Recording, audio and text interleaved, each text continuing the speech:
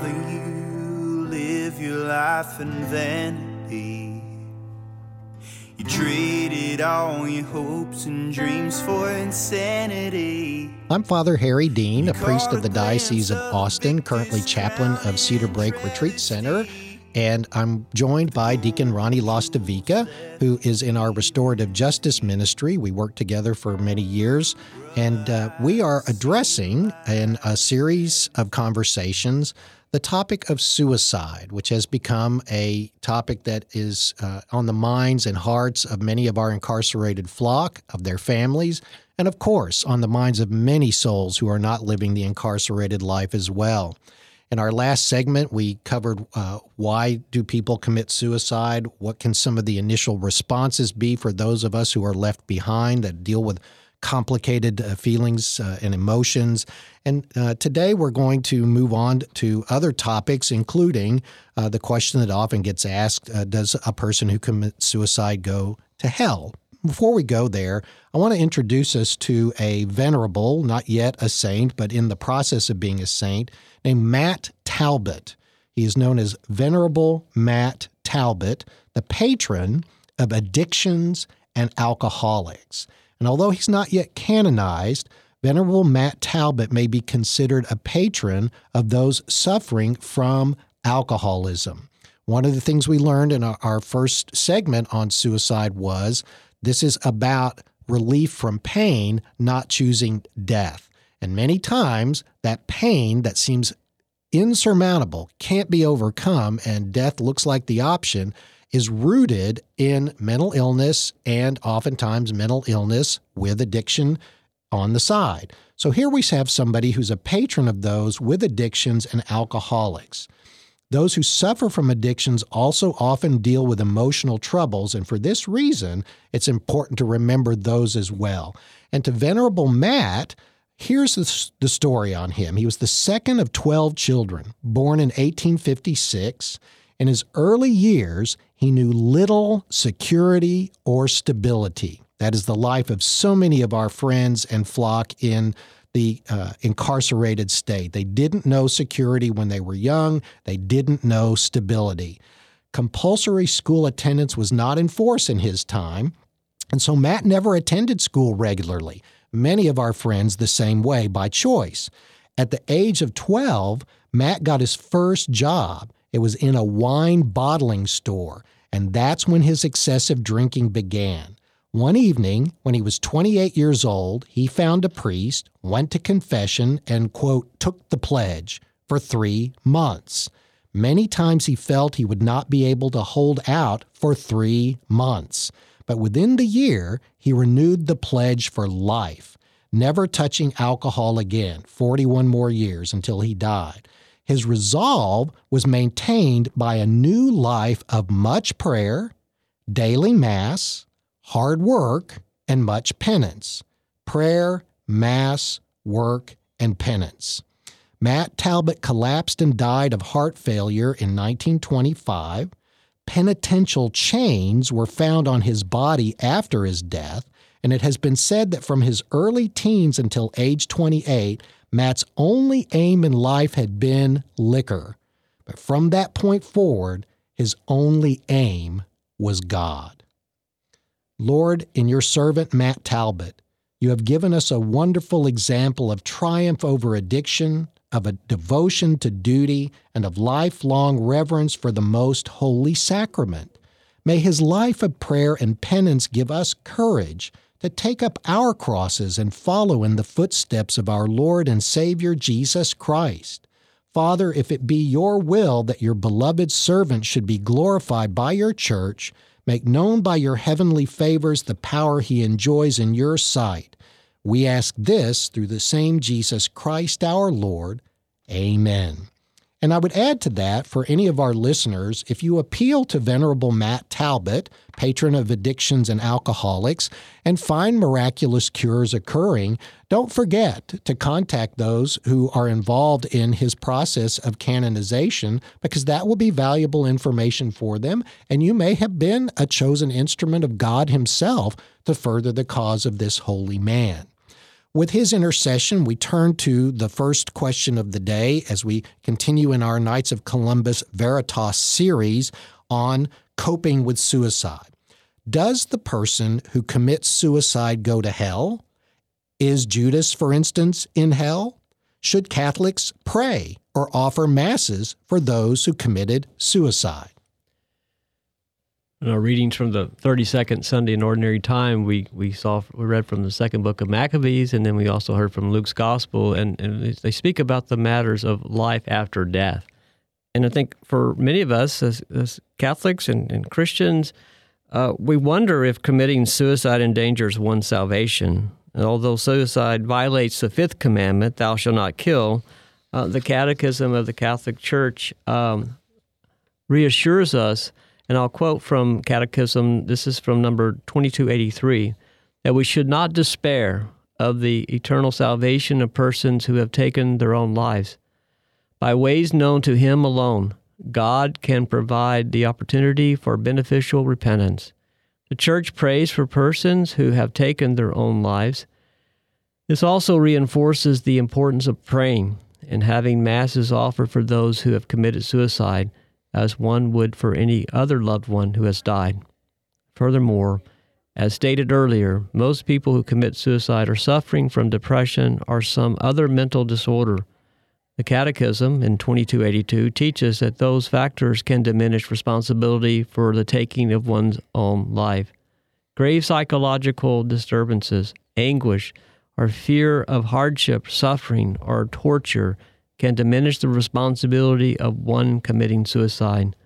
When those factors are present, the Church recognizes that the person's ability to make a free choice was likely impaired.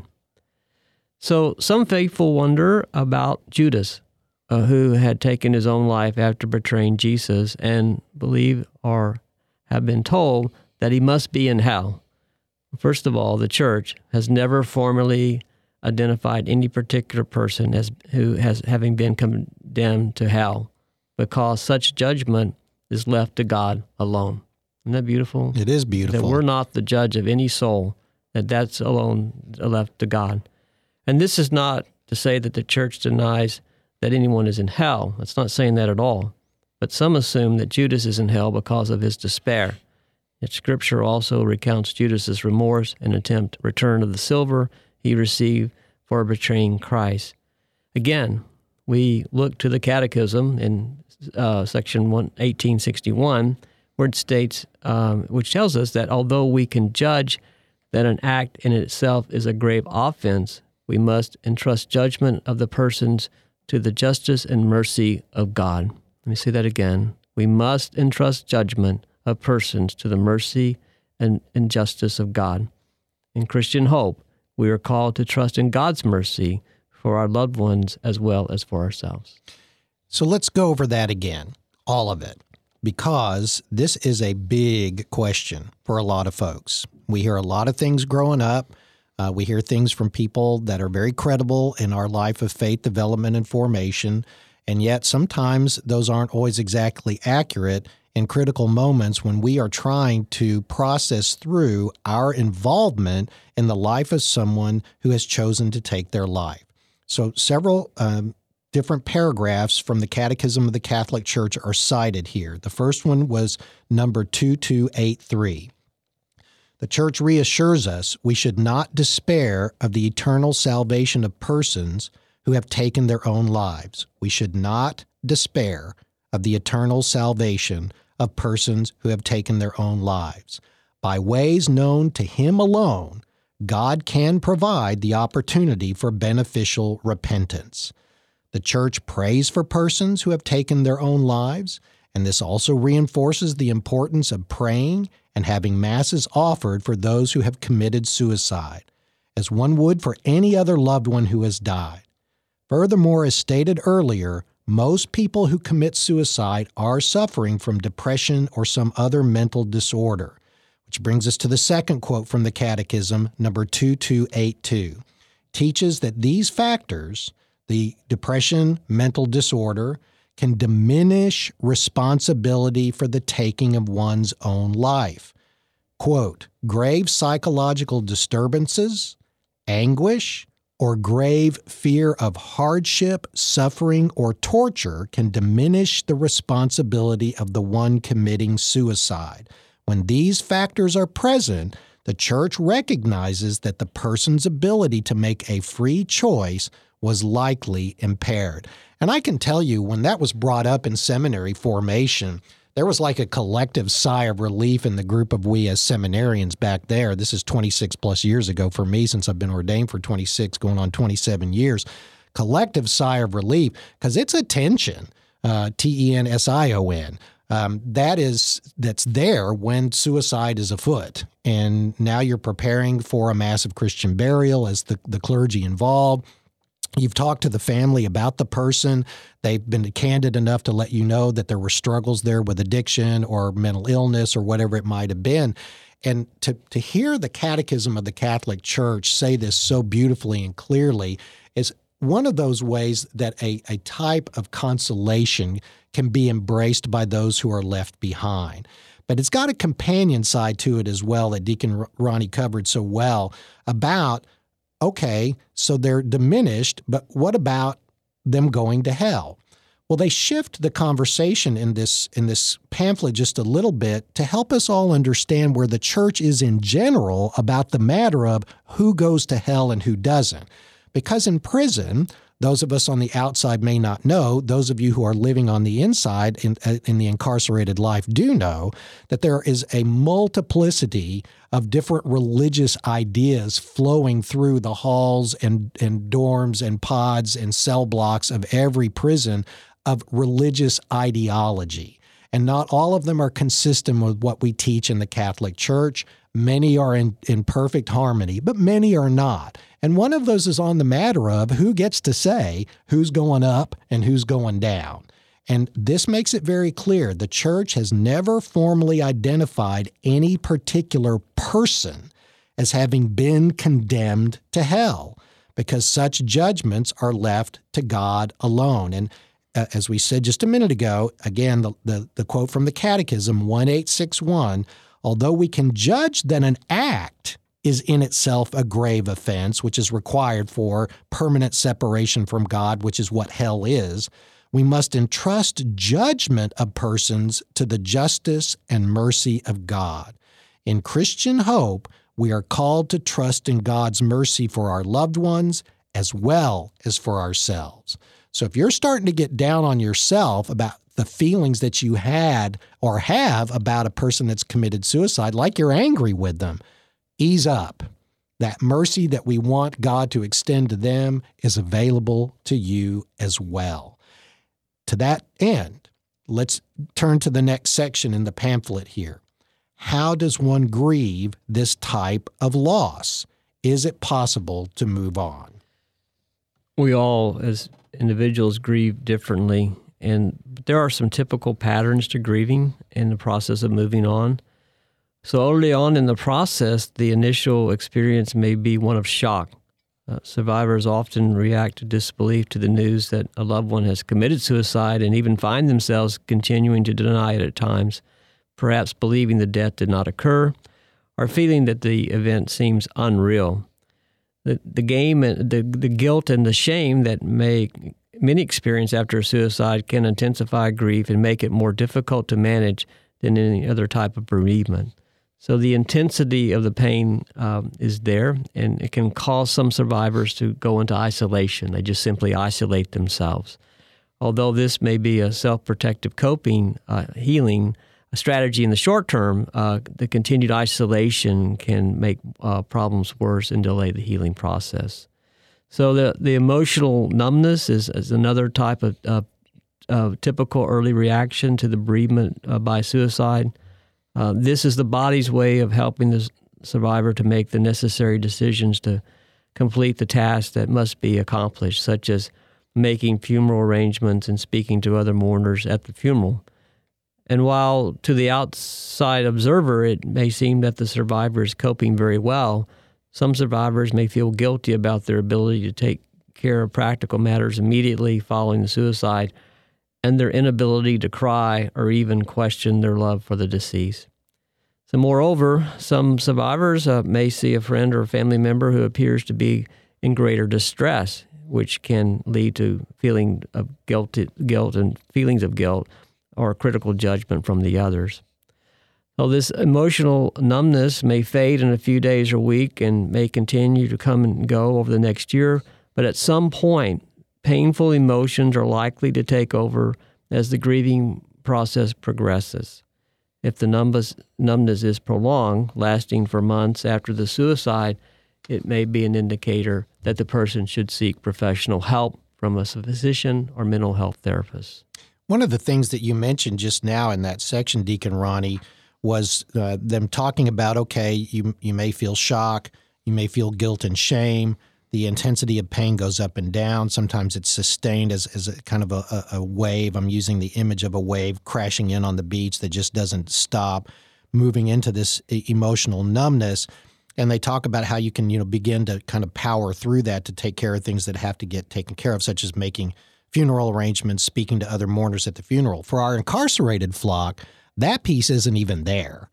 By and large, even though they do have the right to petition to attend a funeral under certain circumstances, it's not very often granted, and for fairly obvious reasons in terms of security and things of that nature. But the reality, for those of our friends who don't know much about the incarcerated life, by and large, if I'm incarcerated and someone who is on the outside dies, or even someone who's on the inside dies, I'm not going to get to go to the funeral. They don't get to have that beautiful experience of the kind of movement of three parts in our Catholic way of saying goodbye: the vigil for the deceased the night before a massive Christian burial, the massive Christian burial itself, and the graveside service where we really do some significant closure work. So now you're in prison and you don't get to benefit in any of that. One thought that comes to mind is talk to whomever it is that's there representing your Catholic faith in your unit and have them walk you through what those rituals are. Get them to bring the Christian funeral book. A lot of parishes have pamphlets for grieving families to choose the readings for their masses and the prayers for their masses. It's kind of like what they do for marriage preparation, except it's for funeral preparation. Get them to bring that book. Maybe let yourself go through that like you are planning the funeral for the person that died, so that you can personalize it to the way that that person's presence in your life, in your unit, impacted you. What readings would I choose for their massive Christian burial? What prayers would I select of the options that are available? What would I preach if I was the preacher for somebody at the massive Christian burial for my friend Jane or John or whoever it might be? And allow yourself the gift of literally entering into the prescribed ritual of the church to assist you in the grieving process that you don't get to participate in like we do on the outside because you're on the inside. I think those are things that could really be of assistance to you. As we pick up back with the pamphlet again on this matter of how does one grieve this type of loss, is it possible to move on? Some of the other things you may encounter: confusion. It's another common early reaction to bereavement by suicide. Sometimes the unexpected and sudden nature of a loved one's death by suicide makes it difficult to comprehend the reality and permanence of the situation. Difficulties with memory and concentration can occur. So if you're experiencing that, I'm not remembering things I'm supposed to be doing. I can't concentrate on stuff in my education class. You're just experiencing some of those recognized things that are there when somebody is in the depths of dealing with the death of somebody by suicide. Other things that can pop up: anxiety and fear can be triggered, causing you, the survivor, to become overly suspicious or cautious and constantly on the lookout for some other bad thing to happen because the world has suddenly become an unsafe place. Now, I would dare say, Deacon Ronnie, that this is one of those places that our incarcerated flock probably has one up on people on the outside. Living the incarcerated life puts you in essentially a difficult, challenging, you could even describe as unsafe place. So your skills are honed for survivability. And you're probably going to be a little bit more adept at this kind of thing than those of us on the outside who have a more sense of comfort and security, and then suicide jars us into a sense of instability. You're already in an unstable life in the incarcerated life to begin with. You know, however much structure we try to provide, it's still at a place of less stability than it is on the outside. So you're probably going to be a little bit more adept at handling that, but you still may experience it. And then it mentions another one right after that, Deacon Ronnie. Why don't you pick up there? Sure. It goes on to speak about the matter of denial for survivors of suicide. It's not uncommon in the early stages of grieving. Denial helps some people to feel as though they have some control in the face of this terrible reality of suicide. But part of accepting the reality of the death is to get the facts straight about how the suicide happened, although for some, simply saying the word suicide can be difficult in itself. Denial may also manifest itself as by an increase in physical problems. These physical reactions may include crying, outbursts, physical exhaustion, problems sleeping, loss of appetite, difficulty concentrating, forgetfulness, headaches, nausea, digestive problems, and a lack of motivation. And ultimately, even if this progression is slow, accepting the difficult reality of a loved one's death will help survivors to realize that no one has control over the actions of others. And another thing we remind ourselves is that when life ends for us, life hasn't ended, it's just changed. And we should always be mindful of that life is eternal. I mean, this life in this space and time has changed as they move on into eternal life. But also refer and always cling to 1 Peter 3:15, and always be willing and ready to give a reason for your hope. And my hope is Jesus Christ. So even in the midst of darkness and most difficult situations, our hope is in the Lord. And I think being attentive to one another in prison, and for those of us outside of prison, whether we are caregivers by name, deacon, priest, volunteer, going into the prison system, or out in the world, your neighbor, your family members, when people are going through some of this list that was just presented, the physical reactions like crying, outbursts, physical exhaustion, problems sleeping, loss of appetite, difficulty concentrating, all these other digestive problems, etc.